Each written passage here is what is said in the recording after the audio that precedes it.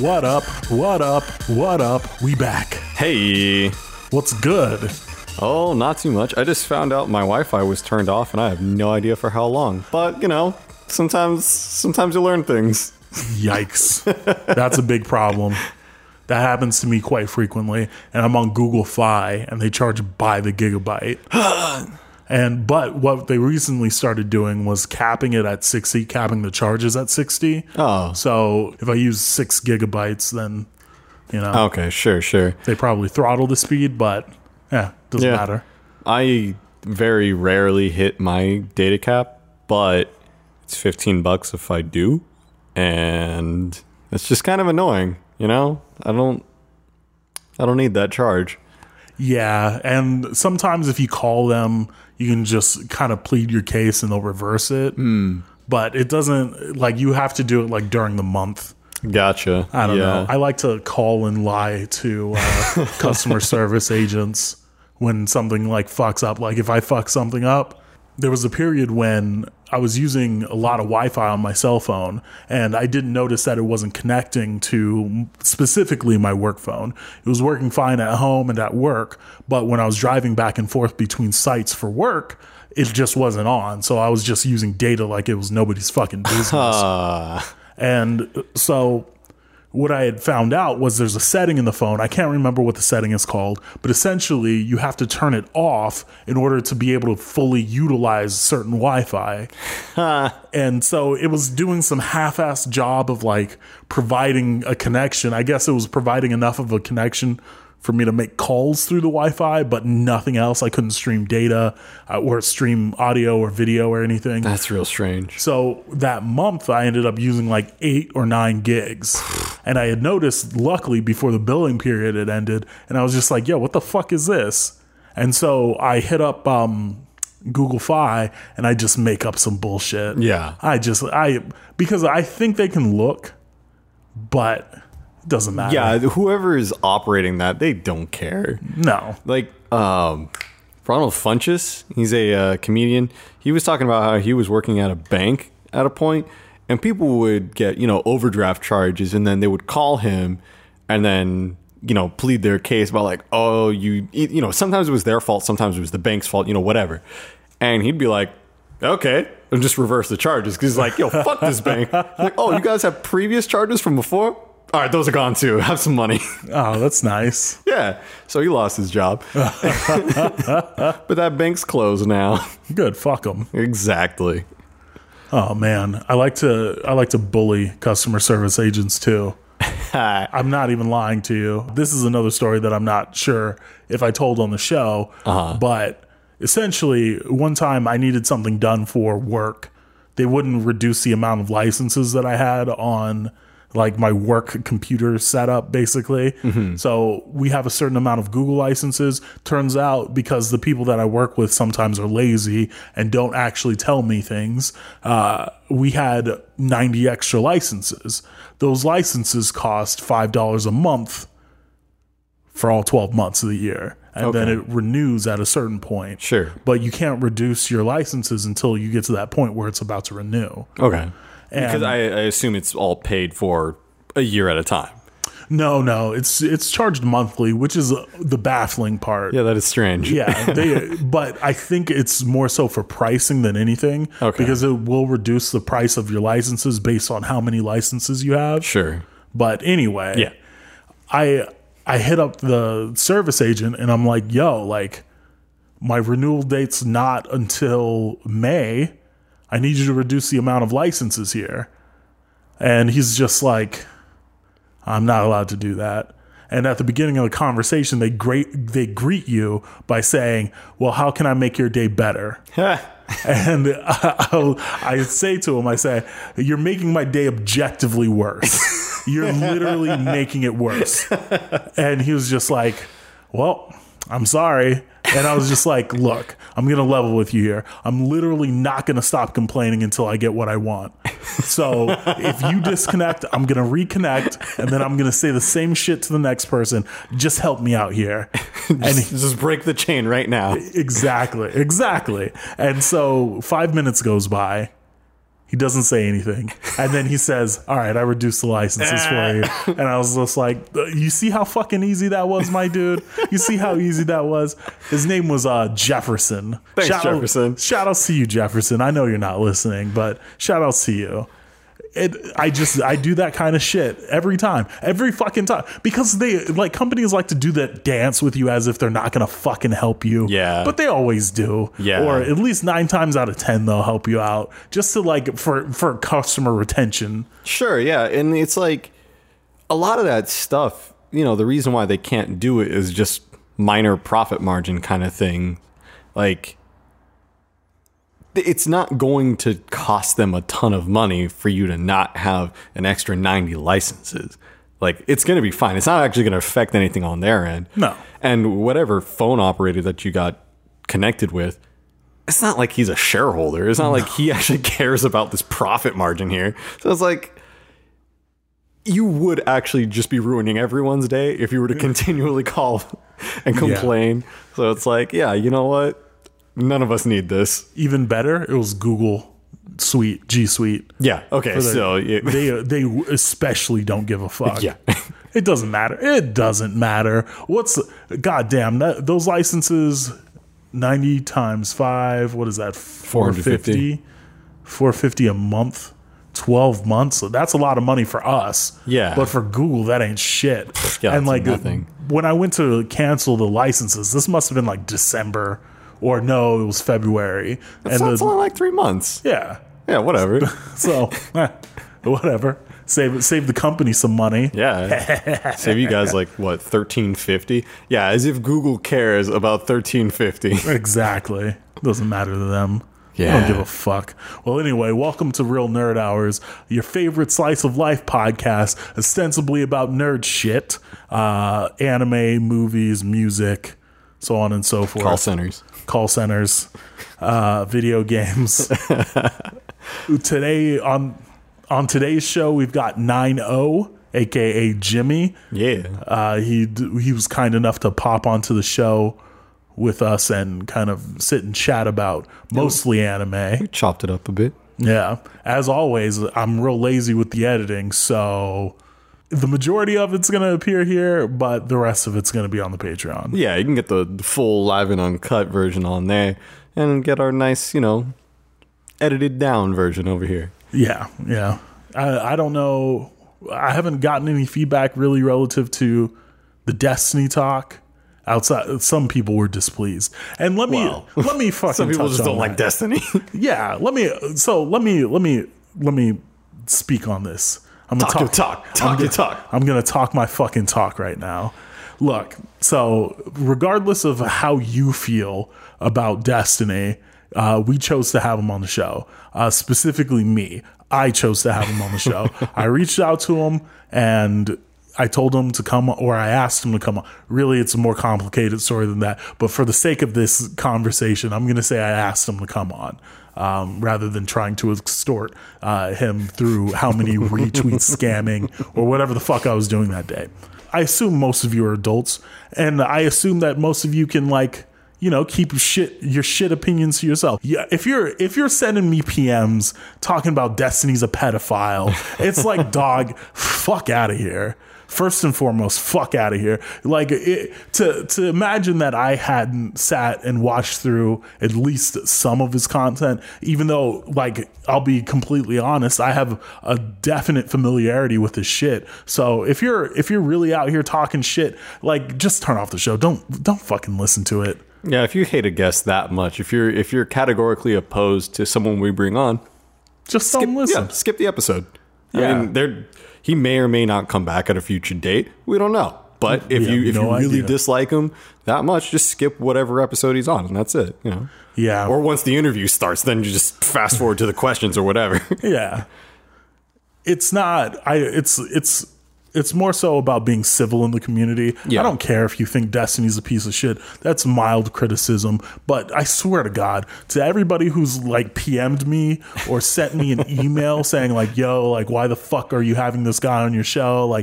He's a pedophile or whatever. It's no, get the fuck out of here. For the record, he's not even under investigation by the FBI. Like No. there was some talk about that, and he set the record straight.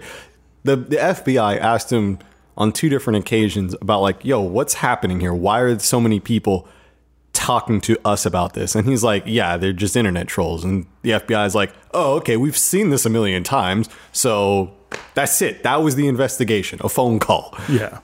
Or they actually showed up to his house physically. I think that was over something else, though. Yeah. The details. Yeah, details. Anyway, like, though I do appreciate the positive feedback. It's not that I don't like the negative feedback. It's just that, like, have something fucking constructive to say. Right. Don't you ever in your fucking minds get it in your fucking thick skulls that I want you to send me some shit about a guest that is easily Googleable, right? Or they haven't addressed themselves. Yeah. Like, for instance, there was a guest I was considering having on, but turns out he's way too into lolly shit. So, not going to have him on. Oh, I'm pretty sure I know which one that is. So, pass. Thank you. Hard pass. I have the ability to look things up. Thank you very much. Yeah, I mean, we're going to do our Googling. We're going to do our due diligence on finding guests that are going to be interesting, but also not bad publicity. Yeah. I mean, granted, like at this stage, I guess most publicity would be decent as long as we're not palling around with fucking like alt-right demons or fucking whatever the fuck else is out there. Yeah, I mean, I would kind of love to bring on. Nope. Nope. Okay, well, I was gonna finish the thought of I would love to bring them on just to like rail them, but then that would mean we would just like we would get a spike in views, but except it would be all a bunch of Stormfronters out here just sending us like pictures of monkeys and trees and shit. So it's like, you know what? Yeah. We don't need that. No, we don't. There's no. Oh, God. And like I said, I appreciate the positive feedback, but don't. If you're gonna rail on somebody, dude, just like write it in your fucking diary and then close it up and throw it into a fire or something, or keep it at the very, very least. Keep it somewhere that's less visible. Yeah, like the subreddit is going to be a place that most of our guests are probably going to end up checking out at a point, and if they see directly on the comments right there, people just like shitting on them, it's like it doesn't feel good for anyone. No, don't do that. No, it doesn't. Thank you again, Destiny, although I know you're not listening to this, for coming on the show. Yeah. We appreciate it. And thank you to 9-0. Yeah, thank you to 9-0 for coming on this week's edition. Over the weekend, on Thursday, it was the whatever preview night, I saw Pacific Rim 2, and as expected, it was big dumb robots punching big dumb other stuff, and I'm not going to get into any form of spoilers or anything. It's just, it is a rather different movie from the first. It has less serious of a tone. Like, it's campier than the first. And the first one wasn't even all that serious, but this one's even less so. And yeah, overall, I would say it's a bit worse than the first one, but it's also still exactly what you'd expect it to be. Like, I think some people had high expectations out of the first and were a little disillusioned when it was like, oh, this is just dumb action and robots punching aliens. Yeah, it's more of that. It kind of doubles down on that, in fact. So, yeah, don't come expecting high art. Yep, and they somehow figured out a way to make the robots move less like robots and more like humans. Yeah. There's one robot in there that's actually really cool, and they're doing like acrobatic shit with it, and that one's really cool. That's my favorite robot out of the movie. Actually, there's some cool weapons overall, but I'll wait until you see it to talk about that. But yeah. I liked some of the designs that they had going in this one quite a lot. We'll get in depth with it next week. Also next week, Wooly is going to be on. Yeah, Wooly Super Wolves. Best Friends play. Yeah, and the Super Best Friends cast. Yeah, and Wooly versus. Yeah, he's from a lot of stuff. Yeah, he's been out here for a minute, so yeah, look forward to that. Yeah. All right, so I guess let's get into it. Yeah.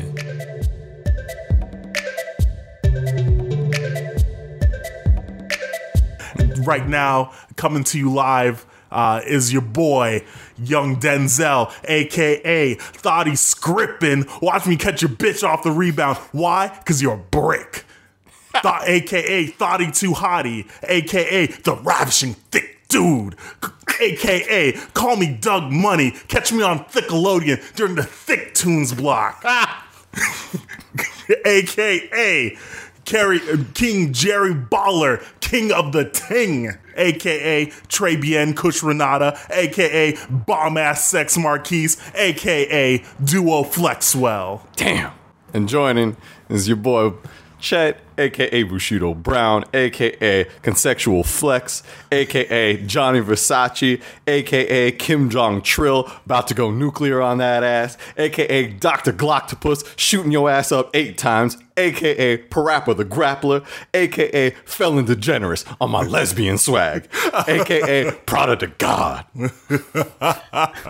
And we're joined today by special guest Nino, hello, ladies and gentlemen, aka I'm your host Nino. Well, not I'm your host. Sorry, I'm the wrong show.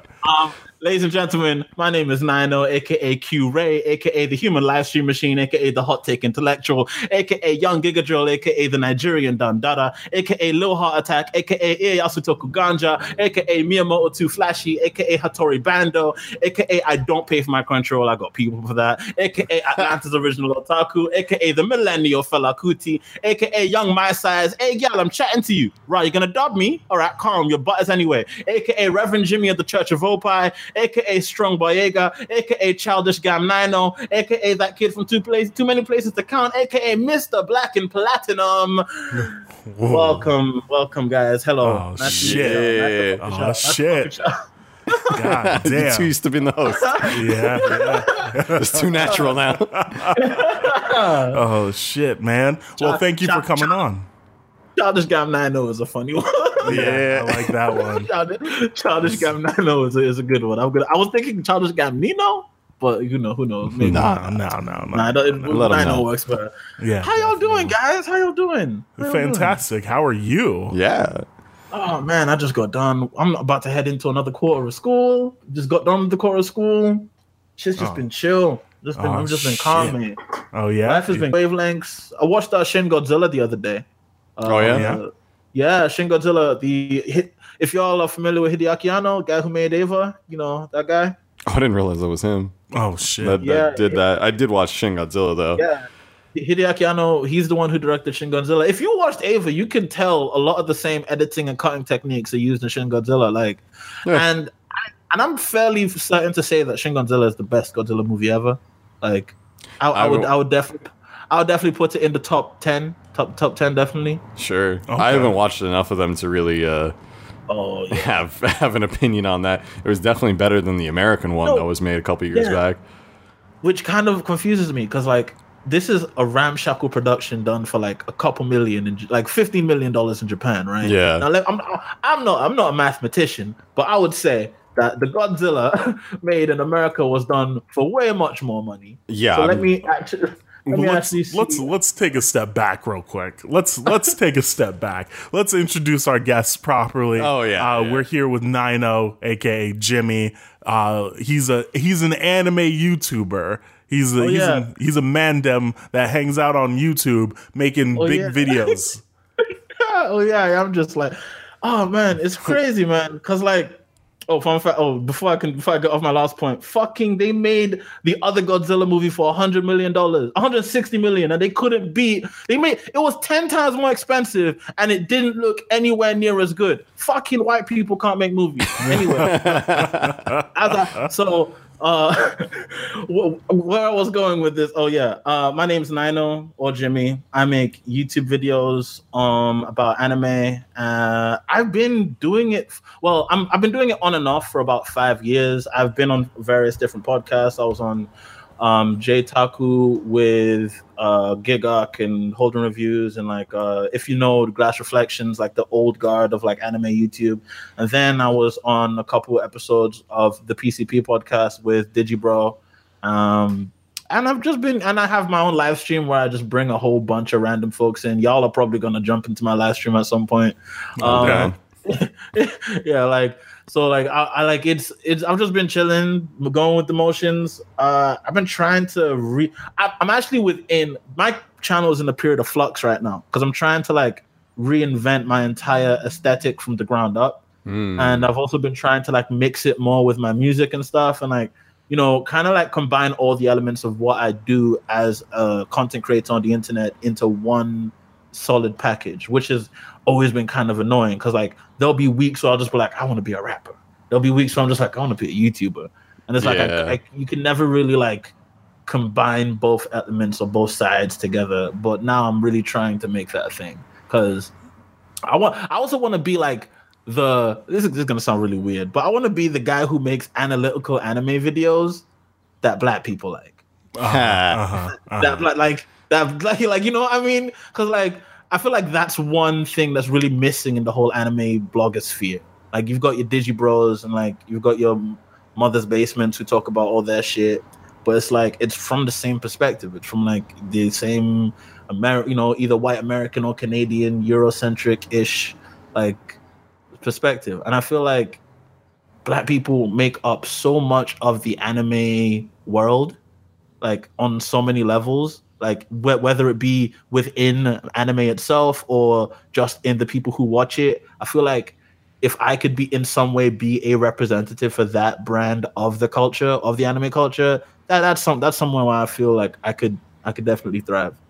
Yeah, that's good. When you're going about planning out your content for YouTube, is it just a process of like looking at it and saying like, oh, I find this interesting, so let me talk about it, or do you script out your episodes? Like how do you go about handling some of your stuff?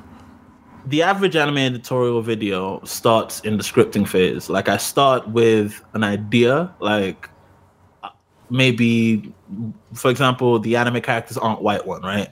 Like that's a video I'd wanted to make for a while, but I wasn't going to make it until I decided like on what exactly I was going to talk about.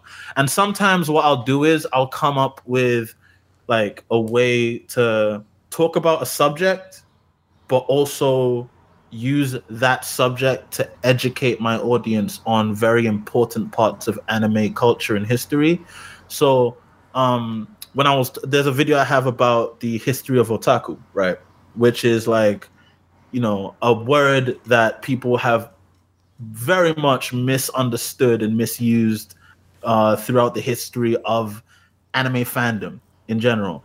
But like, I feel like people don't realize where exactly it came from, what exactly it was used for. So that video was meant to be me saying like, me answering that question, but also trying to like give the side of the anime fandom that doesn't necessarily pay too much attention to the historical aspects of like Japan and whatnot, and kind of roll that into a package that lets them understand what the crazy nerds are talking about, as well as like what the regular nerds are talking about, if that makes sense.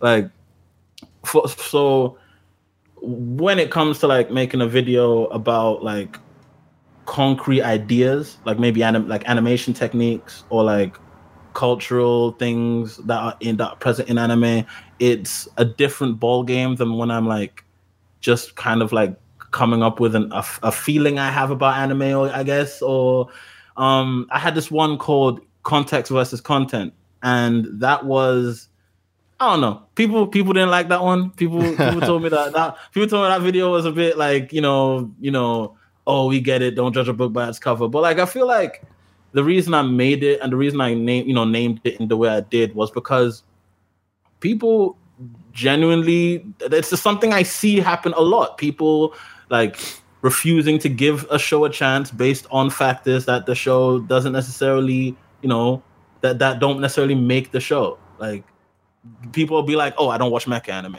And it's like, what the fuck does that mean? There's a lot to cover with just mecha anime. What the fuck does that mean? So just because it contains mecha doesn't mean it's not gonna be a show that you're into. Like if you're into fucking sports, I can give you a mecha show to watch. It's called Basquash. Like it's like if you're into politics, I can give you a mecha show. If you're into idols singing in space, I can give you a mecha show to watch. If you're into like Knights and Magic, I can give you a fucking mecha show to watch. It's not something that you can just be like, I don't like mechs. And so that's kind of where that feeling, like, I feel like the core of a lot of my videos is I'll just get a feeling about something I don't like people doing in the anime community. Like, I don't like how people keep saying otaku is a bad word. So I made what really is an otaku. I don't like people saying fight scenes aren't important to anime. Like, it's just, people used to tell me, I used to get like that. You can actually see some comments about this in the comment section of the video I made, but like, I used to get a lot of comments from people saying, why do you care about like fight animation? So because I used to like slag off shows with like Overlord, for example. Like Overlord, the first I dropped Overlord after the second episode because it had this garbage fight scene and I was like, if this is what, because this is the second episode, right? You're still in that, like, still phase have your where, budget. Yeah, you still have your budget, and you're also still in that phase where you still have to like get people on your side. Yeah, because you remember it's the 3-episode rule. Like, if you're not bangers on like those 3 episodes, people aren't really gonna stick with you for the rest of it. So like, second episode, it was like the most like lackluster thing ever. I feel like they gave it to an intern to make. It wasn't very good at all. And somebody was like, man, you care too much about fight animation. And I was just like, it's kind of important in an act. Like, you're kidding me, right? And then like, you've got the other videos, which I feel like I want to make more of, where I say things that challenge very like unspoken ideas in the anime community, like why anime characters aren't white. Because mind you, despite you probably not thinking that, a lot of people think that. A lot of people think that.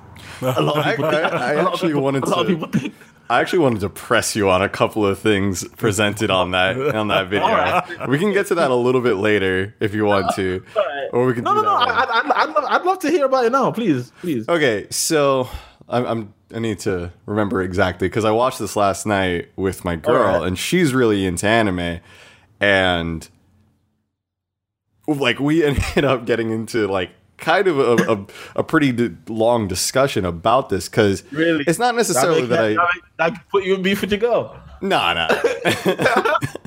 I just like to debate like anything. All right. So Sure. Like, yeah, we just got into a discussion about it. But my problem isn't necessarily that I think anime characters are white. Yeah. But they're definitely not Japanese. And there's a lot of shows. I get that. I agree with you when you say that, because that's what Mukoku Seki is. Yes. And I did mention it in the video. Yes. But like, and I feel like I didn't do it good. I probably should have put the word on screen so people at least knew what the letters that made up and how to say it. But like, Mukoku Seki is the driving creative idea behind how anime characters are designed. Sure. It is like, because again, Japan knows they live on an island where most people look like them. Like, they know where they are, they know how their lives look, and they want a bit of an escape from that. So of course, why not give a character pink hair? Why not? Like, you get what I mean? Like, yeah. And I totally get that, and there's a lot of shows where that really does apply. But then there's other ones where you have characters that are sort of this stateless, like without ethnic background characters, but then there's characters that are very clearly Asiatic. So like Gundam Wing, for example. Which of the 5 pilots is Asian? Exactly. I love it. I love it. No, I do love it. Because actually, let me look up the Gundam Wing boys right now. You got 4 white boys and Cheng Wu Fei. Yeah, exactly. You got 4 white boys and Cheng Wu Fei. But like, even one of my AKAs, Duo Flex. Duo Flex, yo. No, but like, the thing about it though is, I do definitely see what you mean when you say that, and like. But the thing about Gundam is that Gundam has never been shy about having white characters. Like, no. Gundam, and they'll make it. They'll code the characters very white, and I think that's one thing people also forget. Racial coding is very important to understand. When you code that's the reason why we like racial coding is so crazy because it's the idea of giving a character a race without even making them human sometimes. Like Ursula from The Little Mermaid, a lot of people code her black because she just, like a big black singer lady. Like, you know what I mean? Like Panthro. If another one is, why the fuck do so many niggas think Piccolo is black? Because he is, man. Exactly. So like racial coding is so like important. So like especially when it comes to anime. So like that's how you do most of the legwork of telling where a character, what kind of character a person is, because then you're making the audience tap into their brain and be like, oh, I know what that looks like in real life, and that's what this is in this show. Okay, cool. That's the layer of abstraction that they're using. So yeah, when you look at the full Gundam Wing Boys, I'll agree. They look white as fuck. They look white as hell.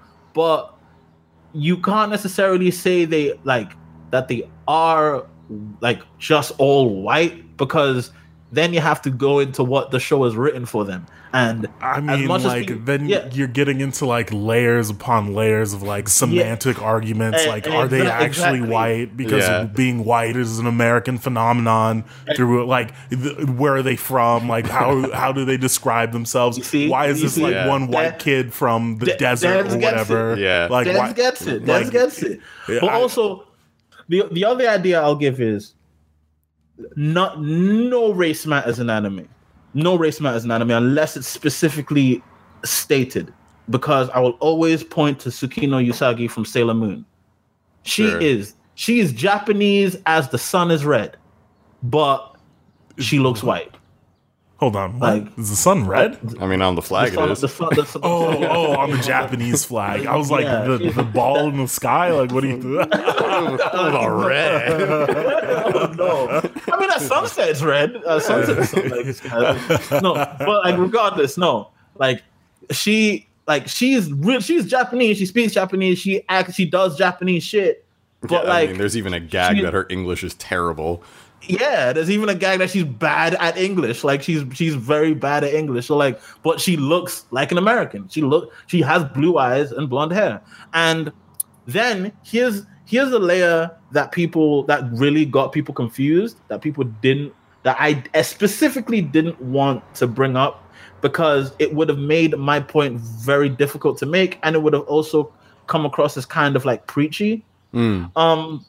There's a point I slip in there. There's a point I slip in there at the very beginning when I say it's not my place to talk about what racial issues Japan does or doesn't have. I'm just here to talk about anime. Now, with that, that's the thing about writing videos, guys, because sometimes you can put in fail safes. Yeah, you can slip in fail safes to make it so that people can't chat to you about things you don't want them to chat to you about. But I will take off that failsafe right now to talk about some of the racial issues Japan does have. Because the thing is, Japan does have a really complicated relationship with diversity and race, especially in their media. Yeah. With blackface and like just how they view black people. And the thing is, unlike China or like the Middle East or America, it's not hate. It's just genuine ignorance. It's genuine, we don't know how to draw you people. Yeah. And we didn't really think we had to try until we found out you watched our cartoons.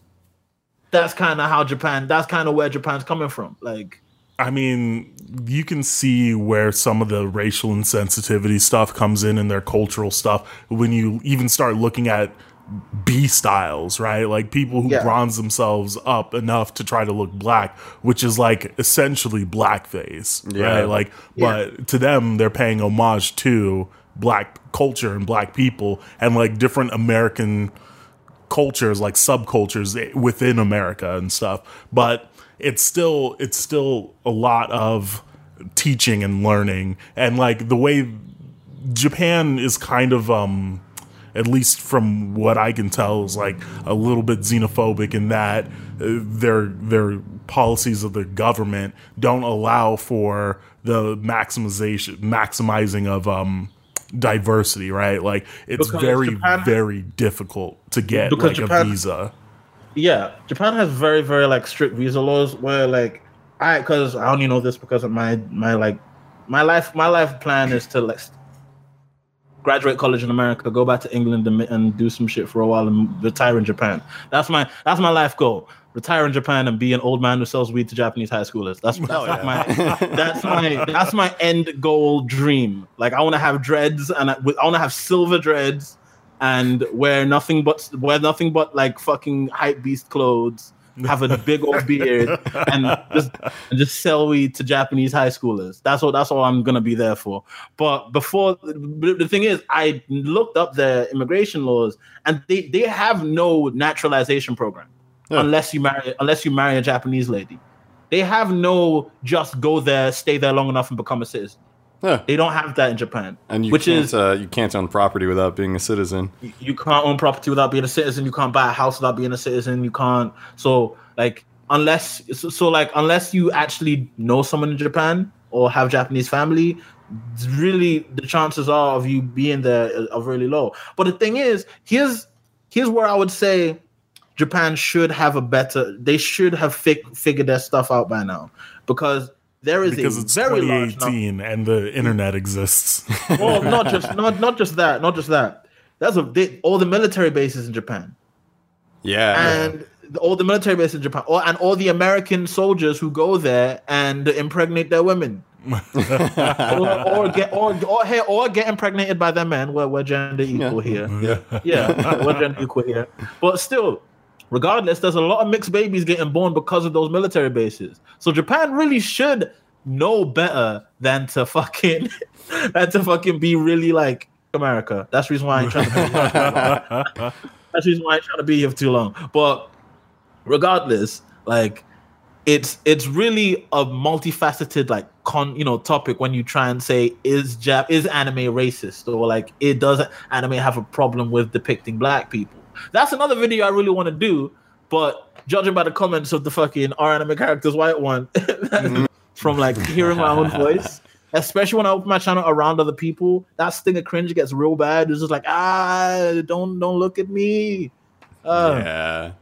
So are you guys cool with talking about your like internet shit in real life? Like, yeah, y'all just bring that up with people? It's like I hate being a shill. Like, yeah, I really just don't like talking about my stuff in like a way of, hey guys, I'm trying to be a content creator. Why don't you go like my channel, check out my podcast? I hate doing that online. In person, I feel like I can sell it in a way that's specific to that person. So it's like, oh, hey, we have some good hot takes about politics, or we talk about anime, and like I can really curate for this show. Yeah, continue. So for like in a personal setting, yeah, but I'm also not gonna like sit down and like play something with someone. Yeah, I'm like, yo, you go check this out on your own. That's the point. The thing is, people always want to play your shit next to you. They always want to play the shit right in front of you. Where it's like, let me watch this right here. Like, no, nigga, I'm just showing you this so you can go home and do that. Do this on your own time. Like, and also, the worst part, like, the one question I've been asked now that scares me more than death is, are you Nino? Because I'm not famous enough to have that question be asked to me yet. Like I don't like it. I don't feel like I've earned that yet, especially in the fact that I haven't made a video in so long. Like, dog. I haven't earned being recognized in the street. Like, it's real weird. Do people on campus recognize your voice or something? Some people on campus recognize my voice. A lot of Digibro fans recognize me because I've been in a lot of his vlogs and stuff. So like because I have a really cool relationship with Digi. So like I've hung out with him a bunch of times. Like, so Digi will take a pic with me or like put a video of me on his channel, and like that's how people will know, oh, that's what Nino looks like. Blah blah blah. Yeah. And like, so if people have the benefit of watching both me and Digi, they'll see me in the street and be like, oh wow, it's Nino. It's like, oh no. Oh like, jeez. Giga is actually probably like the guy. Let me think. He's like my Jay-Z if I was Kanye. All right. He's the guy who like really made sure I was able to do something with YouTube. Like, I remember the fucking he would used to do these things where he would where he would like make a rant video and he would ask fans, be like, hey, make a video response. And like he gamed the system. It was like, Jimmy, I'm gonna tell you what the title of the video is so you can make the response on the same day as my video. Nice. And I was just like, all right, cool, why not? So that was the fastest I ever made a video in my entire fucking my entire like, because that was the first video I did that really like changed, like where I really organized and like got the editing to look right and shit. That was the Anime Should Be Mainstream one. Now looking back on it, it's a garbage video. I disagree with it entirely. Okay, that was another video I wanted to talk to you about. Like looking back on it, we could talk about that. Definitely, we could talk about anime being mainstream. Definitely. Yeah. Well, yeah. Go ahead. Finish your thought there. No, because like I finished that and like this is back when YouTube has changed, man. Because this is back when you could comment on someone's channel and give them like 20,000 subs just off the comment. Oh, like, yeah. Yeah, you remember those days when like if you commented on someone's channel, it would show up on your feed. Yeah. Like their comment on their channel would show up on your feed. So like that fucking was cool. Like he really did help me out there. But like now I guess it's all, you know, you have to actually mention the guy to actually get some like help to get, to help someone out. But YouTube being trash is a different conversation. But yeah, you want to talk about talk about that video? All right, please. I'm willing. All right. So I definitely took the video with a grain of salt because it was done in 2014. Yeah. So it's like things have changed. The landscape is different. The landscape's different now. The landscape's different now. So I understand, if you're listening. Did some of the stuff I say not come to pass? Well, yeah, you were right on some counts, yes. Yeah, exactly. You were definitely right on some counts. Exactly. But I still disagree with the video. Yeah, overall, it's, I understand where you were coming from. It was just a little off. But if you haven't seen the video, if you're listening to this, if you haven't checked out Nino's Why Anime Shouldn't Be Mainstream video, check it out just so you understand how wrong he was. The thing is, the wildest part is Sony bought Funimation. Yeah. And then ADV's just gone. And ADV's just gone. So like, I was wrong. But was I? So, so the one thing that like really stood out to my girlfriend and I when we were watching this was when you were talking about like, okay, if anime becomes more widely accepted in an American or a Western audience, it's going to become more soulless because more studios are going to see that and they're just going to see, oh, here's a paycheck, let's cash out, like, let's hop on this anime bandwagon and let's get paid. And that's half true. We haven't reached critical mass. Like, no, we haven't gotten to that point quite yet. Yeah, we haven't gotten to that point yet. But continue, yes, please. But there's two things to consider, and the first is that there's already plenty of that in Japan. There's plenty of just like shovelware tier garbage. Yes. Trust me, I have to watch all of it. Like, there are a lot of shows where you watch one episode and it's like, oh, you don't even need 3 episodes here, man. Like, we're done. But then there's the other thing is that TV just on the whole has gotten a lot better recently. And I don't know exactly what brought that about, but like a lot of Netflix. TV is better. Well, yeah, Netflix for sure had an influence there. But like, I mean, Game of Thrones wouldn't have come out 10 years ago because that would have been too much money, or like Breaking Bad, or all these shows that are actually well written, well produced, and like a lot of movie directors and movie crews are moving to TV because they feel like they have more freedom with it. And I feel like anime is kind of shifting in that way as well, where you get there's still the moe garbage and like plenty of just terrible shows out there, but then you get like Mob Psycho 100, which I mean, they took so many risks in that show and it was so good. Yeah, because Bones as a studio has kind of needed they've been on a mission to kind of fix their reputation ever since Eureka 7 Astral Ocean. They were because like that show really did hurt their stance with a lot of their fans for a long time, and it really didn't do well like with the investors. So like they had to drag themselves out the ground for that one. And Mob Psycho 100, as you know, it was kind of a 1-2-3 punch of Space Dandy, Mob Psycho 100, and Concrete Revolution. Those three shows were like the three of the best shows Bones has produced in this decade, and they just so happen to be three of the best anime in general this decade. Hey. Well, people will argue with me on Concrete Revolution, but I haven't seen that one. It's up there. It's by Bones. It's got a lot of Yutaka Nakamura cuts, who's the guy who did a lot of the crazy stuff in Mob Psycho 100. Gotcha. So like he's really, like, you know, that show is actually really cool as well.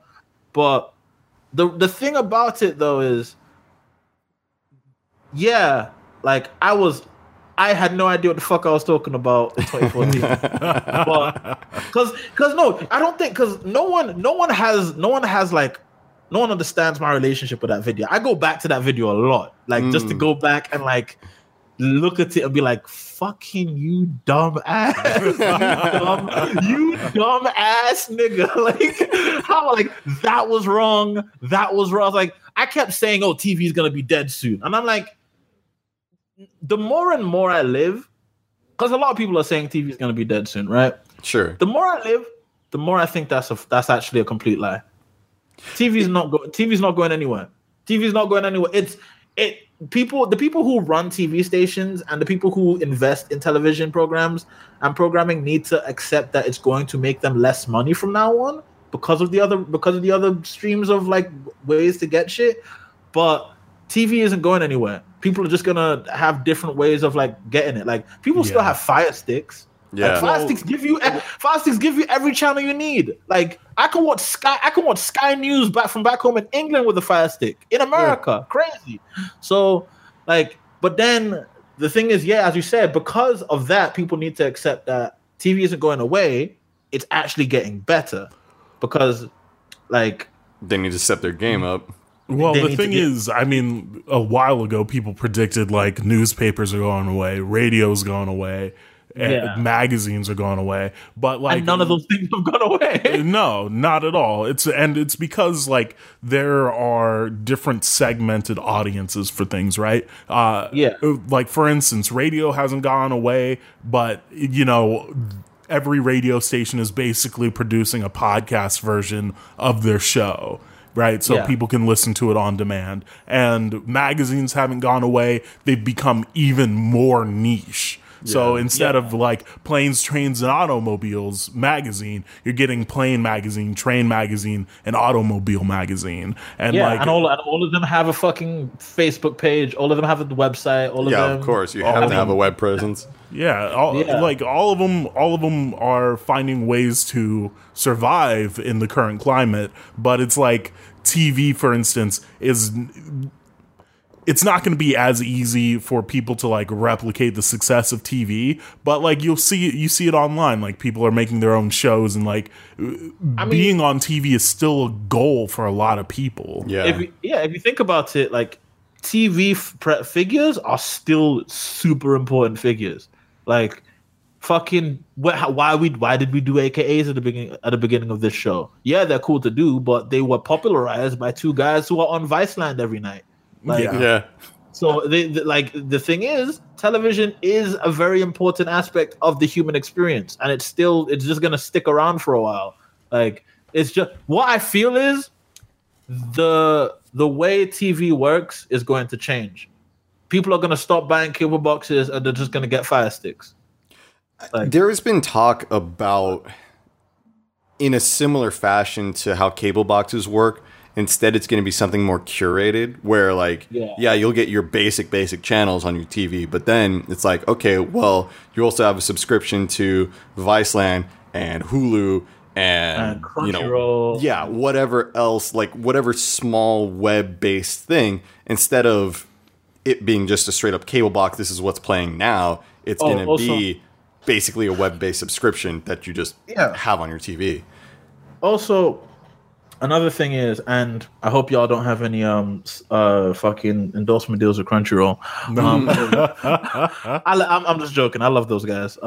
Shouts out to Victoria Holden. Shouts out to Miles. Oh yeah, shouts out to Nate Ming. He's my favorite in the Crunchyroll stuff. But because he likes kung fu movies and shit. Crunchyroll has done a lot of help in rehabilitating the modern identity of the modern Western fan-centric identity of anime. Like Crunchyroll has kind of they came in and took something that was more or less a niche, only weirdos and odd dudes kind of watch this, but a lot of people watch it when it's on TV.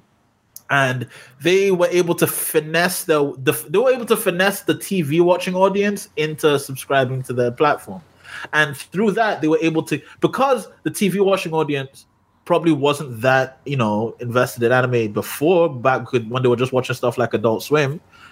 They then get to Crunchyroll, where to a new fan, it looks like an endless world of anime. Yeah. I remember, if you're a new fan, I can only imagine what it's like being like 16 and opening up Crunchyroll now, because back when I was 16, Crunchyroll didn't look like that. Like Crunchyroll did not look like how it looks today, guys. Yeah, nah. I mean, look, if you're 16 and you're opening up Crunchyroll, you're either being scared away from anime because like 1 in 5 anime that's available is dog shit, or 4 of 5 anime that's available is dog shit, and like you're just giving up on the medium as a whole, or you're really lucking out because you have guidance from, let's say, a podcast like, I don't know, Real Nerd Hours, who on multiple occasions has come up with lists on lists on lists of anime for people to check out. And you know what? You're welcome. You want to know something though? I will say this much. I don't want anime to become mainstream. Well, more mainstream as in like the way, I don't know, video games are now. But what I genuinely do want is for anime to be a bit more decentralized. So hold on, let's take a step back here. When you say you don't want it to be mainstream, do you mean you don't want it to be commoditized in the same manner that like video games are? So like you don't want people making movies about like just grabbing any random fucking license and just making a movie about it, or like you don't want microtransactions entering the anime world. Like you go a little bit deeper into that. Thing is, all right, so some of that yes, some of that no, but as far as the live action thing, I was actually gonna make a video about this, but I do have a concrete like stance on my thing about live action anime and whatnot. The old philosophy, right, especially when it came to pulp sci-fi serials and books and whatnot, is that people like this story, but they don't like its medium, right? The thing about books was people loved stories about swashbuckling heroes and adventurers, but they would rather not have to read every single word of it. People love stories about like a guy in a giant metal suit shooting and blasting up, evil Russians and whatnot. But they would rather not go into Barnes and Noble and pick up an issue of Iron Man. They would rather just go watch it. Now, here's the thing, right? The only reason to make something or to take something and put it in a different medium is to deliver on something that those other mediums couldn't do. Is to deliver on something that those other mediums couldn't give. Which is why, what are the two mediums now that people really want a good movie for, but it doesn't seem like it's like any of the movies are working? Anime and video games? Yes, anime and video games. You want to know why? Because they're already perfect in those mediums. No. Maybe not perfect, right? But people don't like for that. Yeah, so, people don't want to read comic books. People like the vast majority of people aren't into reading comic books, but they love the story of Iron Man. I will give you that video games as a medium that's as good as it's gonna get, right? Like, because I mean, not to say like they're bad, but like that's the perfect way to experience those stories in video game form. But if you're talking about anime, like I still think that there's a lot of room for anime to grow, especially if you port it over.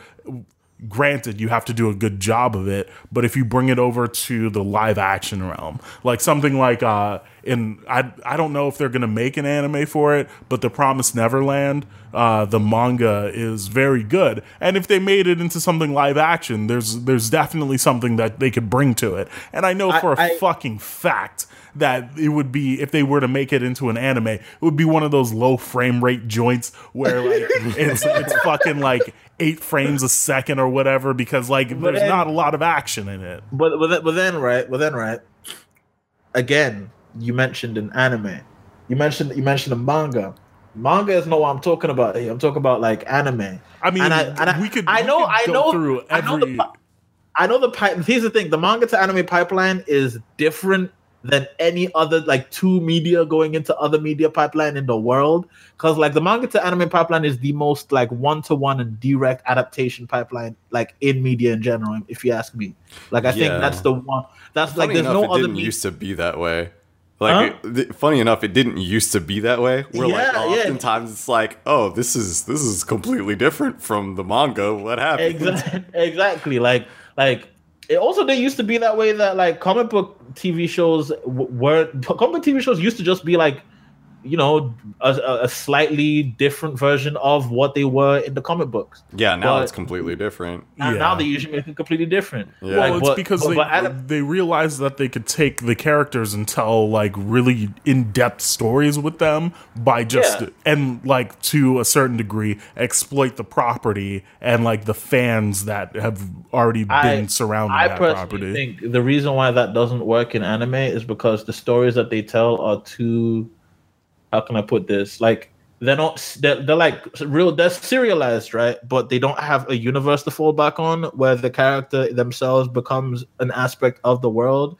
The character is usually the driving force of all the plot decisions in the world. So like if you change the actual plot and stuff, you're kind of changing what the character is, because a lot of the stuff that makes certain characters are based around big plot beats that happen in like the series itself.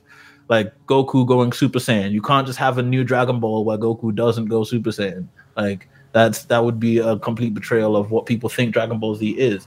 So, but then like back to the whole idea of anime not making good movies.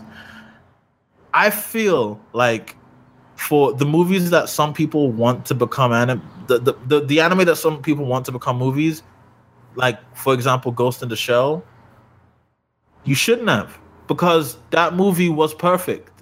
That Ghost in the Shell was the best version of what it could have been as it is. I disagree. And it's mainly because... And also on top of that, right? No, just not to interrupt you, but like on top of that, Ghost in the Shell is itself an ardent ripoff of a lot of things that were done in Blade Runner.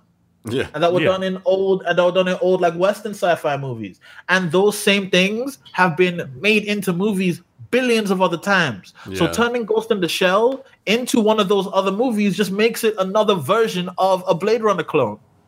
That's the thing that separates like turning anime into movies or like live action Hollywood movies from other mediums, because anime is a medium of stealing tropes and ideas from other places that have already been like used and done to death in one place, but usually get given a twist in anime. So like I think the twist that you're talking about, one, is definitely a more of a cultural twist, but the thing is like it's what you're doing with something like Ghost in the Shell is like you're taking a bunch of these influences and you're bottling it up into a different product. And let's say it's like running Popov through through like a water filter, right? Like if you run it through enough times, it becomes Grey Goose, right? And like Grey Goose is basically, let's say for the purpose of this conversation, it's peak vodka, right? Like that's the best vodka can Like get. it or not, this is what peak vodka looks like. Yeah, right. So you get your Grey Goose because you took the pop off and you filter it, right? But like it would be the equivalent of if you were to say like adapt it for an American audience, what you would be doing is you would be taking that Grey Goose and like you'd be cutting it with orange juice, so you have a screwdriver, right? Like that. Yeah. In an ideal world, that's what you would be doing with adaptations, right? You would be taking the original product and adding more influences to it to make it a different product as a whole, right? And that's kind of the problem that the Ghost in the Shell adaptation had, was they couldn't decide what the fuck they were doing with it. Now, They started making a fucking Bloody Mary, and then they said, you know what? Let's add some Coke to it. Let's add some orange juice. It just became this weird, crazy thing that shouldn't have been made in the way that it was. I will say though, like, I'm about to backtrack. I was kind of kidding when I said you shouldn't make anime adaptations. I get people want to see them, and I get that like some of them could be cool. But my only point here is the only way you can make an anime adaptation work 100% without any like hitches is if you get our generation, people like us, to make them. Like people who understand, people who understand like what like anime is, what anime tries to be, and I've also made the joke that whoever figures out how to make Sakuga happen in live action is gonna be a fucking billionaire. Yeah. Like, I'm dead serious. Whoever figures out how to make Sakuga happen in live action is going to be a fucking billionaire, because that's the next stage of what like filmmaking is going to try and achieve. Like they're gonna try and like make these crazy anime tier fucking fight scenes and like aesthetic flourishes that you could only see in like a 2D thing, but make it work in 3D. Like that. I'm waiting for somebody to do My Hero Academia when I can't remember the character's name for my life, but the ice fighter dude versus Midoriya.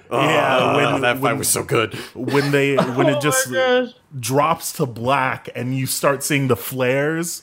Oh my god! That I have that GIF on my computer. If you can recreate that style in fucking live action, again, you'll be a billionaire. Yeah, because boy, because like the closest I would say, there are some movies that have gotten close. Like Pacific Rim is trying real fucking hard to do it. Pacific Rim is like, they're like, please, let's just try and make this fucking anime shit work, because like that's really the feel that the movies are going for. And then there's this is my schlocky action movie cinema brain coming, but if you ever seen the Undisputed movies, the Undisputed Michael Jai White movies, the Undisputed movies, there's 4 of them. Scott Adkins. That's right. With Scott Adkins. There's 4 of them. The first one is kind of whatever. The second one with Michael Jai White was really cool, but they don't really come into their own until like the 3rd and 4th one. I know. This is just me being a weird. But the thing is, me and my cousin were watching the 4th Undisputed movie, and like we actually realized they don't move. When they're fighting, they don't move like people. They move like action figures. Like. The types of like over the top stunts and fight shit, but the thing is, they do it without making it have 25 fucking camera cuts. Like they're doing it on real like straight like one shot cutting for these fight scenes, but they look fucking fluid and unrealistic, but cool as fuck, like anime. Yeah, unrealistic but cool as fuck, and I feel like. That kind of thinking is the key to unlocking making a good anime adaptation, instead of trying to do it the way you've already done it. Because what did fucking Hollywood have to learn before they could make a good comic book movie?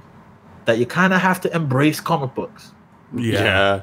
I mean, I feel like, wait, hold on. They did.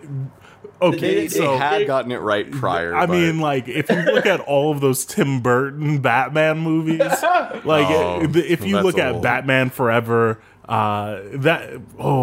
Batman Returns. That's like, different those are, because that's different because like the Tim Burton Batman movies, well, those are just auteur decisions kind of coming in, and because the character is as timeless as Batman, no matter what you do, it's gonna be recognized as Batman, even if it's bad. Like so, but when it's a new property and all, for example, I'm really looking forward to Alita, Battle Angel Alita. Yeah, I'm looking forward to that because it looks like Robert Rodriguez is trying to do what I'm saying, like really respect the you know what he's adapting and actually take elements of anime and like manga and all of the Sakigarific bull crazy, you know, wild sci-fi action shit and turn it into a Hollywood movie. And if you're, again, the person who's able to do it is gonna be a billionaire. Like, he's not going to be the one. It probably won't be, but like, because the thing is, what people don't realize is once they figure out how to do that, it's not just anime movies that are going to be doing that. right. There's gonna be a bunch of there's gonna be a whole new wave of action movies that use that style of filmmaking. Like again, I don't even know what I'm describing how that's gonna look. Yeah, But if you could picture it, you would be on it. Like, Yeah. yeah, if you I would could be the picture it, I'd be. billionaire. I'm in film school right now. If I could picture it, I'd be making it. There And you go. I'm gonna try.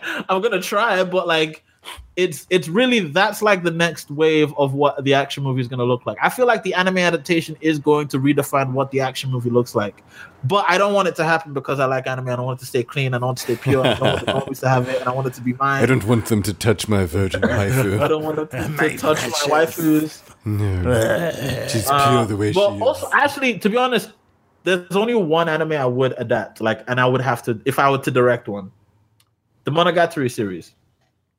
I would adapt Okay. the entire. I would adapt the Okay. entire Monogatari series. There's some things Just you're gonna have to reconcile before just before because you of get how there. just because of how impossible it seems. there's some things you're gonna have to reconcile before you Oh make yeah. that happen.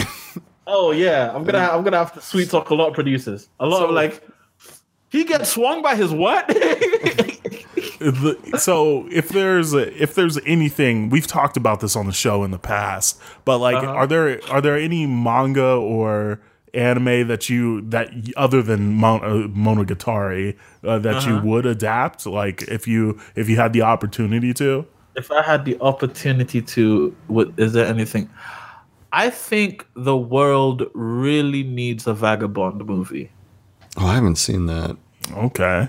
Like, it's because it would a Vagabond movie would be real easy to do, like as an easy like trilogy, I guess, maybe, because like people love samurais, people love Musashi even more than samurai. They love Musashi, and he's got the coolest story ever, and like the manga is already really cinematic, so yeah. Also, maybe One Punch Man. Like One Punch Man would be cool. Like, it would definitely play well with Western audience. Do you want to know who I want to direct that? And I know I'm gonna get real fucking flack for saying this. Shoot your Zack shot. Snyder. Zack Fuck Snyder. outta should here. direct. Yeah, I'm. Out of here. Fuck out of here. Now let me explain to you why. I don't need a grim, dark One Punch Man. No. That's the difference. People think that's all Zack Snyder is good for. That's not true. Oh, you mean the Owls of Ga'Hoole? If you don't let him write it, it'll be fine. Don't let him write it. Get someone with a sense of humor and happiness in their life to write it. Like, So I he shouldn't can say put that. his I muddy, should say that. filthy fucking I shouldn't say filters that. over His everything. daughter passed away last year. That was real sad. Oh, Did you hear about that? No. Did you hear about, bro? Like, that's the reason why Zack Snyder wasn't able to finish Justice League. His daughter killed herself. Oh, shit. Jeez. Yes. Well, condolences. Yeah. My condolences That's too, man. Like gnarly. that. Like, that's the thing. That's like the reason why Zack wasn't able to finish Justice League. But like, and I feel like people in general, I hate Justice League, and I hate Batman vs Superman, and I hate Man of Steel. I think all those movies are really bad. But I love Zack Snyder because I think he's a very talented director. I think the only problem is he just doesn't get Superman. and he doesn't get DC superheroes. But you want to know something I really feel like Zack Snyder could do? Direct some anime movies.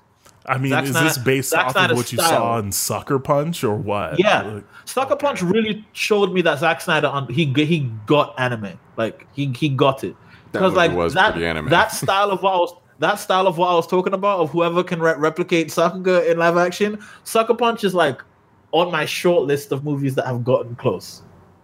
It's on my short list of movies. I'm gonna have to watch that again to analyze that statement. It's a bit over the top and overblown, and some of it looks really cheap and phony. But when it works, it's working right. Like I don't know, and it's also a bit pretentious, like the way the film is set up, like the messages and meanings it has. Like it's a bit overbearing with the whole like, it's got the whole like we've got layers of subtext and like this means this, but also this. If you look at it like this, it's like. Zack Snyder was kind of being a college student. I like to call it film school filmmaking. Yeah, goddamn, there's plenty of that around. There's a lot of movies that have film school filming. Shout out to Wes Anderson. I'm calling him out. Wes Anderson, definitely him. Because I mean, there's nothing wrong with that. Oh, something else that has film school filmmaking, Mr. Robot. Great show, but definitely you can tell that dude came right out of film school. Like, yeah, look at me trying to be deep. Also, another one is what's that dude who made Whiplash and La La Land? That guy who made Whiplash and La La Land. Because La La Land or Whiplash are typical films, like the movies that if you turn, he went to like the feeder high school at Princeton, and then he went to that's kind of bro. That's like growing up your life as a Crip and then switching over to the Blood. Yeah, groomed your whole life to go to Princeton. It's like, you know what? Nah. Fuck that. like bro, that's actually kind of wild. He's got a new movie called The First Man by Damien Chazelle, and it's a biographical historical space film.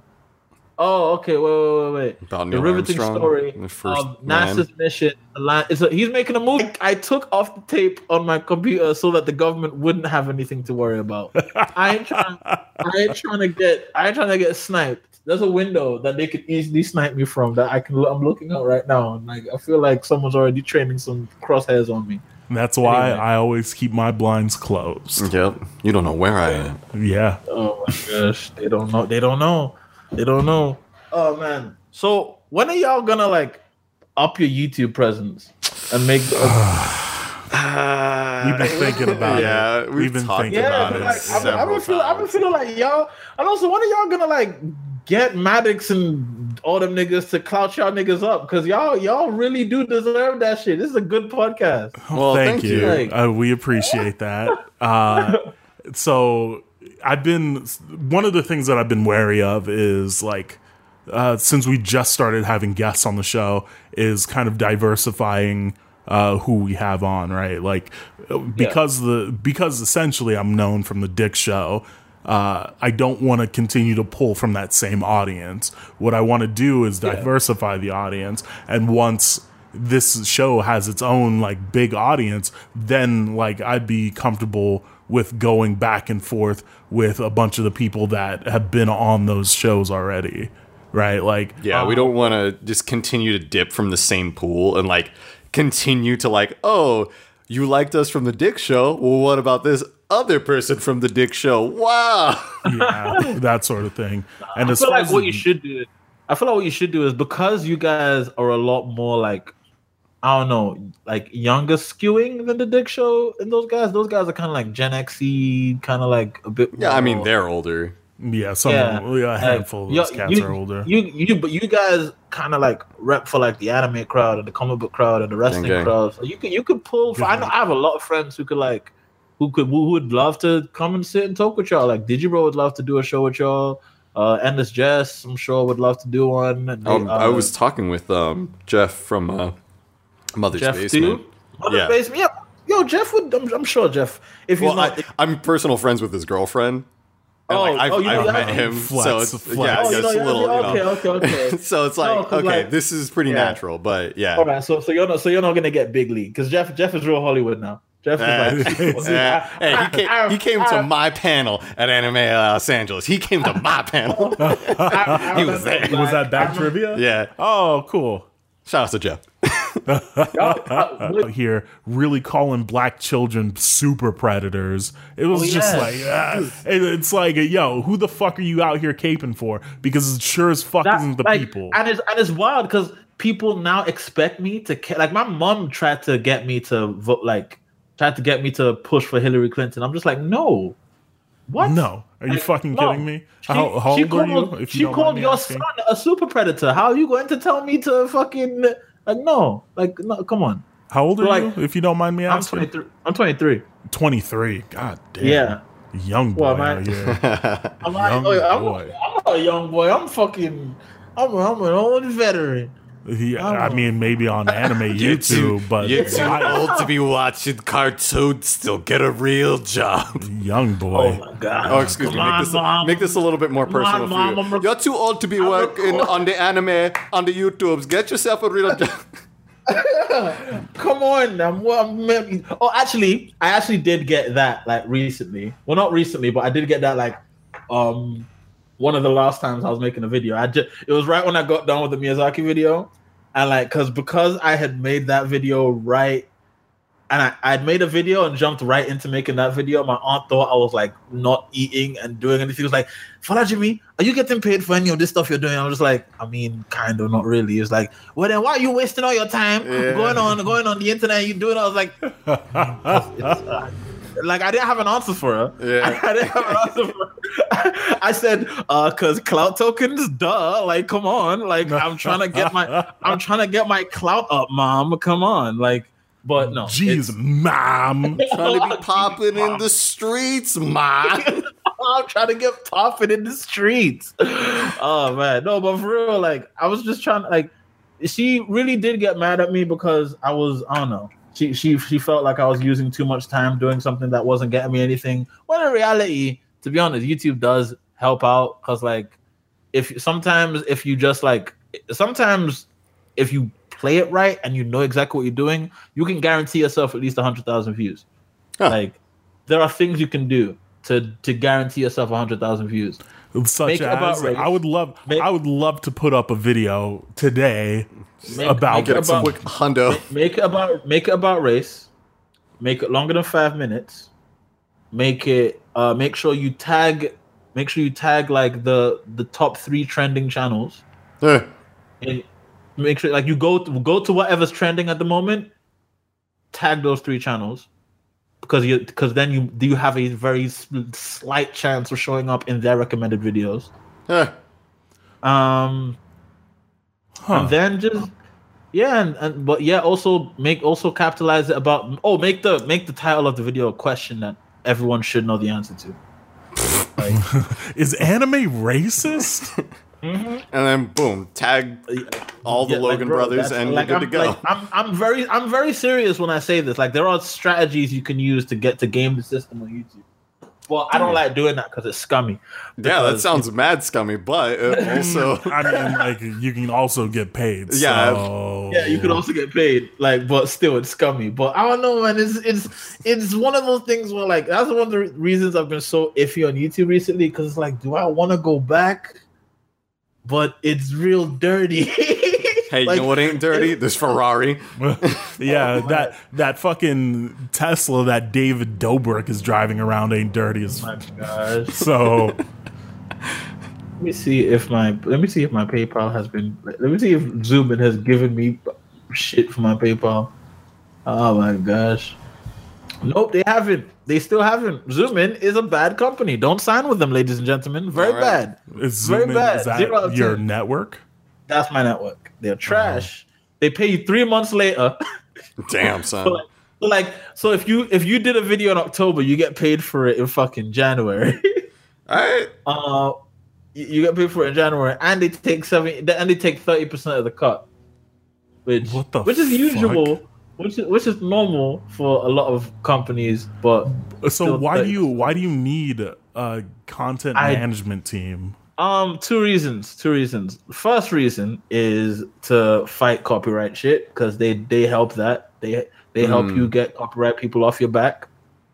That's the one reason I will say I've dodged the I've dodged the copyright shit this entire time, because every single time I get something flagged, I'll just be like, hey, Mom, come take care of this.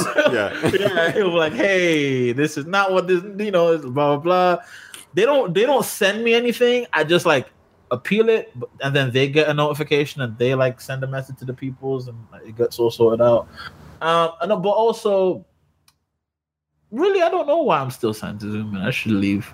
I should have left a while back. The reason I can't unsign is because they give you a very, very, very, very slim period in which you can request to unsign. And every year I forget. Every year I forget.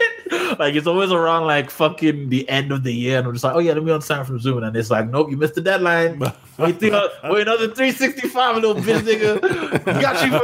Got you for another year, you little bitch. Wait another 365, little man. No. So that's the reason why I'm still with Zoomin, even though they're a trash company, and they also fund a bunch of trash GTA YouTubers. So yeah. Oh, shout out to all those GTA YouTubers. All of them made the same video in the last 6 months or whatever, or 6 months ago, saying the shark card practice in GTA Online 5 is bad. And everybody made the same video. Shout outs to them. Fucking idiots. Yeah, shouts out to the whole shark card shit, man. Even though niggas keep buying the fucking shark cards. Hey, by the way, real shit. I'm gonna get on my real nigga shit real quick. Sorry, I was a bit loud. I apologize. For I was a bit loud. I just remembered something. If you're bothered by Red Dead Redemption being single player, being multiplayer only, you have yourself to blame, because you the niggas that paid hand over fist every week for garbage shit in GTA Online that you didn't need, that was pointless. And you're the niggas who would pay $100 for $1 million in GTA Online and buy one car with that $1 million, because all the fucking prices in that game are fucking exorbitantly, Hold on. Trash. So the new Red Dead is going to be online only, multiplayer only. There's a chance it might be, because the sign, number one, the signs are there. Take-Two said that they're focusing on trying to figure out how to make all their games more like GTA, more like GTA Online, so and then juice those microtransactions. So they can juice the microtransactions. Yep. But also on top of that, if you look at the promo art for Red Dead, there's no protagonist so far. It's only been a bunch of different dudes. Even if you go look up Red Dead Redemption 2, you see a bunch of Hold on, you're cracking. Cowboys. You're cracking. I'm cracking. Yeah, you got a little bit robot-y in there. Let me see if I can read. Let me see if I can. Now you sound fine. Is it better now? Yeah, you sound fine. Weird. That's weird. Right. So, yeah, if you're gonna look up the Red Dead clip art, the original trailer art, it's got 1, 2, 3, 4, 5, 6, 7 dudes on the fucking front, right? There's no one dude, and that that's cool to have a group of protagonists, but on top of that, you're making it so that no one really latches onto one dude from the beginning. So yeah, you're making it no one really latches. There's no John Marston in this game. So, which is one of the reasons why it looks to me like they're going for more of a fucking, you're more of a fucking multiplayer, new agey type MMO light fucking game, and that's not what Red Dead is. That's not what Red Dead is, and the only reason that's happening is because people found it within the mind to pay for a really, let's be honest, GTA Online isn't very good. No, it's not. It isn't very good. But the thing, it's got the bare bones gameplay of GTA, which is fun, but nothing else. There's no point to the game. You buy cars and then you just, I don't know, hang out and shoot people and grief people. Yeah. and fly planes into people's apartments. Like that's all the game is good for. I mean, isn't that what all GTA is, really? Shit, That is man. true. That is true. Truly, GTA is at its core flying planes into people's apartments. That is a microcosm of the Grand Theft Auto experience. But, So, continue. Yeah, so, sorry to cut you off. Let me see what the question is. I believe it's Sonic Sparkle. Sonic Sparkle. Yeah, Kamara. What did Kamara give you to ask me? Ray or Asuka? I often get the question, who's better, Ray or Asuka? My answer is always, who's got the cheaper Dakimakura? Not to be too sardonic in my wording, but the best girl of all is the alcoholic in her 30s. Yo. Oh, shit. He knows because that's a line in one of my songs. Yeah. He wanted that answer the way I answered it. He wanted he knows what he asked for. I know. You're I welcome, knew what Kamara. it was when I signed. I know what it was. But yeah, no, Masato, obviously. Clearly. Subsonic Sparkle, my bad. Yeah, Masato. Yeah. Oh my goodness. All right, for sure. Well, thank you so much for coming on, man. I appreciate it. Yeah. Oh no, man, it was great. It was great to see y'all. Tell people where they can find you online. Online, you can find me at NINE0UH, like the number 0 then UH. On Twitter, on YouTube, you can find me if you just type in anime editorial or 90NINEOUH or NINOUH, what the old name was, but don't use the old name because a lot of weird shit will pop up.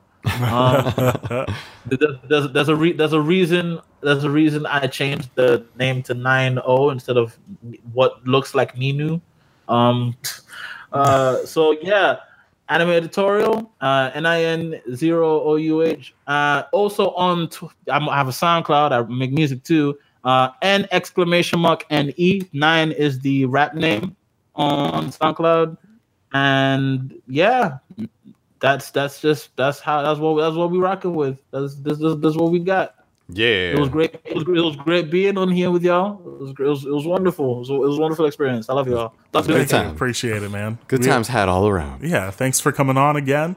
And for those of you at home, it's been me, your boy, Young Denzel, a.k.a. Thotty Scrippin. Watch me take your bitch off the rebound. Why? Because you're a brick. A.k.a. Thotty Too Hottie, a.k.a. The Ravishing Thick Dude, a.k.a. call me Doug Money.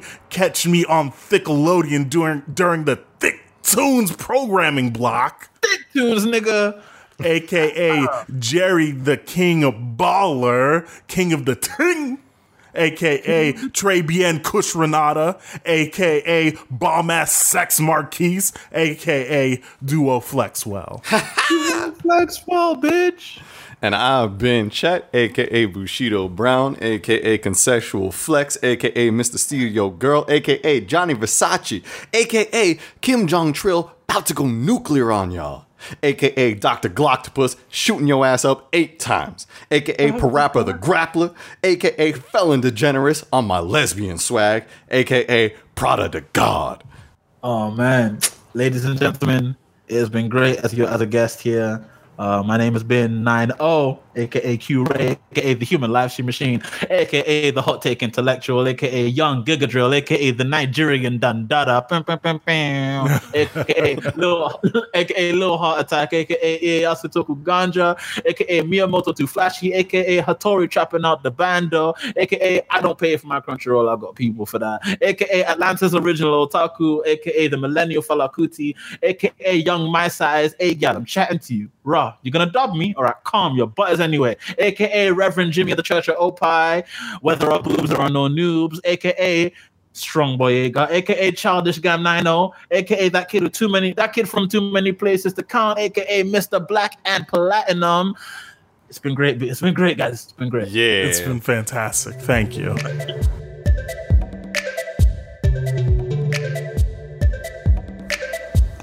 Thanks again to 90 for coming on to the show. We appreciate having you, buddy. We look forward to having you on again. Yeah. And Yeah, it was a good chat. Enjoyed that a lot. Shout outs to Jimmy. Yeah. Come on back here. Let's get into questions from the subreddit, reddit.com/r/real nerd hours. Yeah. So today, XX the X Janitor XX. I'm gonna read it like that every time. How else would you read it? You know, I mean, I could just say the janitor, but no. You put those X's there for a reason. They're getting read. Cut my life into pieces. I wonder if he's straight edge. Oh man, I sure hope so. Yeah. He's out here cleaning up the streets. For those of you at home, X's in the late 80s, early 90s were to represent straight edge life. Yeah, that's to say that you didn't engage in drugs, alcohol. I think that also included cigarettes and premarital sex, but you still listen to hardcore music. Yes. And you are a huge weenie. Yeah, basically. And also really self-righteous, but you know. Possibly vegan.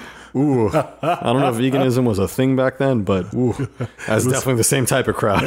I heard veganism was invented in 2007 as a response to the Double Down created by KFC. So he asks, did any Dragon Ball original fans out there check out the live-action ripoff from its era in 1989? It oozes cheese and shits on the show. And then he posts the link to the movie.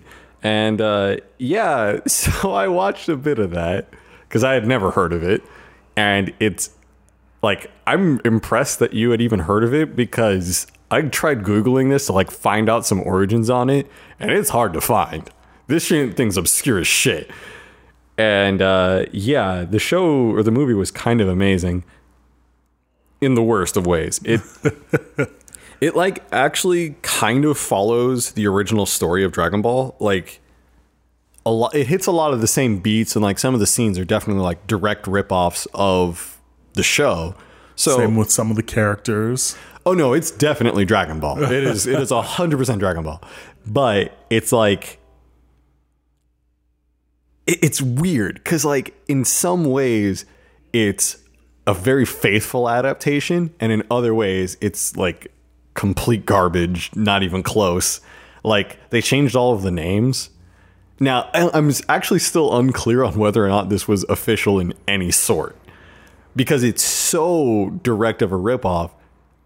There had to be some payment made at least of like, okay, we need the rights to the story, but we're going to change all the names. They don't call them Dragon Balls. They're just called Pearls, at least in the translation, which seemed kind of bad. Goku's only called Monkey Boy. Yamcha is Westwood. Oh, that's a nice name. Yeah, I don't know. And like Emperor Pilaf is called Lord Horn, but he also looks just kind of like a tall blue devil kind of thing instead of like the miniature goblin kind of guy. But yeah, it was kind of amazing and terrible, and I could only skip through it because it was kind of an incoherent mess. Fair enough. But I caught a great gem that I posted the timestamp in the comments thread. Okay. All right, cool. So I also watched it, or part of it at least. I watched like the ending sequence where fake Master Roshi hops out of the sand or some shit. I was truthfully looking for somebody to like throw a fucking fireball or some shit. Yeah, I don't. Never happened. Not while I was watching, and it was like super dark too. It was really weird. I mean, it looks like just a bad VHS scan or something like that. Yeah, the film quality was really, really bad. Yeah, but I mean, it seemed like enjoyable, kind of, like just in like the worst way possible. Yeah, but not like full length movie kind of enjoyable. Like maybe if it was 45 minutes tops, I could sit through that. Okay, yeah, that's fair. Yeah, that was something. Thanks for that, XX the X Janitor XX. Straight edge. Kilkennan asks, How the hell do I effectively use Twitter? It feels like there's too much going on to try and follow anything more than 4 people. I've turned off notifications for everyone except you two jerks, and every other week I have to figure out which of you is which since you change up your AKAs all the goddamn time. Guess what? I'm about to change it again. Watch that ad. Oh, shit. The way to effectively use Twitter is to just delete your account and uninstall it. There you go. And that's the best advice I could ever give you. The only way to win is to not play the game. Exactly. Yeah, I don't know. It depends on what you're after. Like, I follow like 600 people, except, I would say half of them don't post anything at all. So let's call it I follow 300 people. Yeah, I can constantly update it and I'll get interesting stuff. It's various art, science, politics, whatever kind of news feeds. And to me, that's interesting. I like lurking. But I also know that if you follow people, then people follow back and you get more attention because that's just how these social media sites curate their shit. I don't know, man. I follow, I think, exactly 274 people. I go through and I unfollow people every now and again if I don't see their shit. Mm-hmm. But the thing is, Twitter, it's not that they're not posting. It's just that Twitter's fucking algorithm doesn't show you shit sometimes. Yeah. And it's like, fuck, man. Like, why do social media companies always feel like they should control what I see? I signed up for this platform and I follow these people for a fucking reason. Yeah. Why can't I see what they're posting? I also hate that, like, if you interact with someone once, it's like, oh, suddenly you're best friends. Here's everything they posted everywhere. Like, yeah. It's super shitty. Twitter, all social media is fucking cheeks, man. Especially Instagram. Instagram pisses me off because they can't show that shit in chronological order for what reason? I don't understand that one. Oh, God. Because they got bought out by Facebook. That's what. That's so fun. And same with Facebook. Like, what Facebook the fuck, Facebook? I don't know. Just show me chronological order. At least allow me to sort the shit. Yeah, and when you put it in chronological order, like if you can change it to be chronological, it's still not true chronological. It still will filter out the people that you don't interact with much. Yeah. But when you put it in chronological order, if you refresh the page, it's going right back to top stories. Yeah, it's fucking stupid. Yeah, that's one of the reasons why I don't like using Facebook. That's part of the problem that I have with joining Facebook groups. Yeah. Because I want to see what's being posted, but I also don't want to get notifications every fucking minute of the day. Yeah. So if you allow me to sort it in chronological order and let me keep it in chronological order, that would be much appreciated. It would be nice. And there was, like, Vero was supposedly going to do that, but then everyone abandoned ship once they found out they had, like, 1,000 unpaid workers working on their app. So they're like, oh, you know what? We're not using your app. Nice. So, shout outs to them and their extremely shady business practices. Well, let me delete my Vero account. I created it same day because I thought, like, it was going to be one of those sites with, like, usernames. So I wanted to go in and snatch up Denzel. But never mind. Yep. Yeah, I mean, I still have my account just because it's a pain in the ass to delete it. Do you have to, like, send them an email or something? Yeah, you have to explain why you're deleting your shit. So I'm like, okay, well, I got in for free because I was one of the first million that gets in free for life. So I'm like, all right, I'll get in for free. If I use it, I use it. I don't. And now that everyone's abandoned ship, I'm obviously not going to use it, but the account's there. I never posted anything. I'm just going to send them an email with the subject, delete my fucking account, you worms. And then in the body, it's going to tell them to blow me if they refuse to. Hey, fair enough. I think that's a pretty compelling argument. Yep. I'll come by your office. I'll pay you more than they're paying you to suck my dick. You fucking worm. Jefferson, where are you working? What's that neck feel like, Jefferson?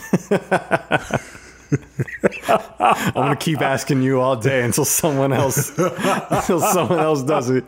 Break the chain, Jefferson. break the chain. I'm gonna ask every single one of your coworkers.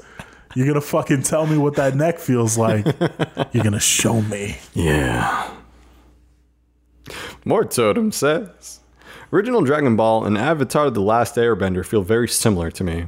A group of kids on adventures around their world, learning new techniques and making friends. They help locals along the way. Enemies become friends, though not as often in Avatar. I think both shows are just fun. Dragon Ball Z was fun too, but in a way that gives me high blood pressure thanks to the dumbass decisions Goku and Vegeta make for a good fight. Yeah, I never liked that. It's such a weird conceit. Oh, we like fighting so much, but you know what? Like, let me wear these clothes that weigh me down. Yeah, I gotta fight you at your best. No, go ahead. Eat Android 18. I don't care. Just do it. You got it. Fuck it. Doesn't matter. Yeah. And then every time they do that, they instantly regret it. Instantly. And it's like, okay, well, you made that mistake once, so you're never going to do that again, right? Wrong. Do you think that's like the only way that they can get off? Shit, it might be. I have to fight you at your best. Oh, Cell. What a This show. is to go even further beyond. And he just nuts. Puts a hole in his ceiling like Devil Man. Turns out, Goku was Satan the entire time. And then Vegeta was his best friend. Yep. Sad days. Turns out Raditz, Devil Man. I mean, that is basically how Dragon Ball Super ended anyway. Raditz came back and died. No.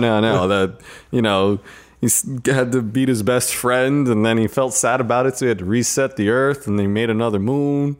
It's pretty much exactly how Dragon Ball Super went. Oh, shit. Jubular says, yes, Chet, I am Jewish. Good. I sure hope so with that name. But then he asks, did either of you check out season 2 of Jessica Jones? What did you think? Nah, I didn't like the first season, so I just didn't watch the second one. Well, what didn't you like about the first season? I thought it moved a little bit too slowly, and the action sequences were really fucking annoying to watch because it's like, yeah, I get that she's super strong and she doesn't put in any effort, but like, at least make it look cool. Oh, sure. It's don't make it look like the guy's on strings or on ropes or whatever, and she's just pushing a guy on ropes. Yeah. Okay. Yeah. That seems fair. Yeah. Season 2, I haven't really watched either season of it, but Nikki has, so I've caught bits, and then I've also heard murmurings of what people's thoughts on it were. And apparently, season 2 is much more lighthearted, kind of campy, and whereas the first season was pretty serious and a little dark, so it was a huge tonal shift. Nikki hated the tonal shift; like she much preferred the darker, more serious approach. So when everything got more lighthearted, just like, what the fuck happened to my show? Where did all the seriousness go? And yeah, I agree that the stuff with the mother felt really weird and heavy-handed, and that was mostly the bits that I saw anyway. Oh, well, what do you know? Yep. So I don't know. I don't know about that one. I haven't seen it really myself, but it was not really up my alley. I like David Tennant, though. He's fun. Yeah? I'll watch whatever he's in, at least one episode. There's that movie that's coming out with him where it's like, I think it's called Good Samaritan or Bad Samaritan. Yeah, Bad Samaritan, where it's like David Tennant plays a super rich guy, and he goes to this fancy restaurant where these two guys are valets, but these valets will take the cars back to whoever's house, rob the house, and then bring it back before they're done. And he finds out that David Tennant is, this weird murderer kind of guy. And so now the chase is on. Oh. Yeah. So it seems like a mildly interesting premise, but probably a bad movie. But that's something with David Tennant in it. I'll watch it, whatever. Yeah. I even watched what was it? Fright Night remake because he was in it. I didn't know that was a thing. Yeah, dog. All right. Had Colin Farrell and I believe Anton Yelchin. Oh, man. R.I.P. R.I.P., yeah. Yeah. That was a death I really didn't see coming. Well, neither did he. Yikes. Yeah. I'm just going to give that a yikes hard lemonade. Jubilar also asks, just caught the finale of Dragon Ball Super and thought the ending was pretty sick. What direction do you think they will take the series when they bring it back? Yeah, the ending was basically exactly what everyone thought.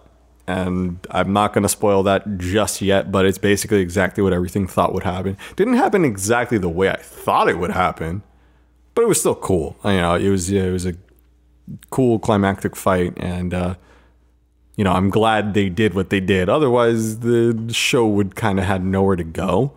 So I think when they bring it back, it's going to kind of take it back to a lighthearted tone again. Because like when Super started, it wasn't very serious, and I kind of liked that.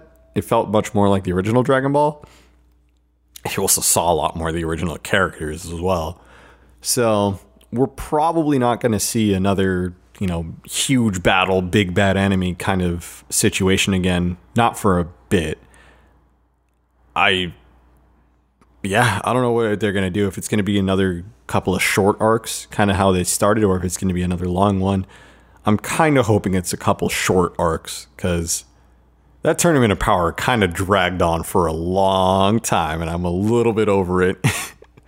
So, yeah, I'm really curious to see how that goes. And I haven't seen it yet. Yeah, go check it out. How many episodes is it? Ooh, 131. Is it worth it? Well, what's convenient is that you can check out the first two major arcs in movie form with Resurrection F and Battle of the Gods. That is convenient. Yeah, it's quite convenient. And of course, they go into more detail in the show, but you don't really need it for any sort of context purposes. Mm-hmm. And then that pretty much just gets you right into the Goku Black arc, which was cool. And then it goes into the Tournament Power arc, which is long as shit. So here's something I remember from the show. They put on like a stage play at some point. Yeah, they need to entertain Beerus to make sure he doesn't destroy the Earth. Oh, that was the only episode that I'd seen. Oh, that's funny. And I promptly shut it off. Gotcha. Once I realized what was going on at the time. Yeah, you don't need to watch that episode. Oh, fuck. There's one more from Samurai Jack the Face Ripper. He asks, how do you guys feel about rules lawyering when it comes to games that players dictate the flow of the game, such as Magic, X-Wing, Pokemon, etc.? Is it okay? Is it too much? And what about when money's involved? There was a recent incident that took place at the Warhammer Las Vegas Open, which led to a guy losing first turn after misplacing a unit during the wrong portion of the turn. Most people are saying that the opposing player should have allowed the turn to continue, but the turn ended and the guy lost out on $4,000 for his mistake. Shouldn't it be $40,000? I mean, I'm just saying. Warhammer 40K. All right, whatever. Oh, touche. I don't know, man. I feel like if you're leaving it up to the competitors to decide, then of course whoever's losing is going to take advantage, right? Like it only makes sense. Yeah.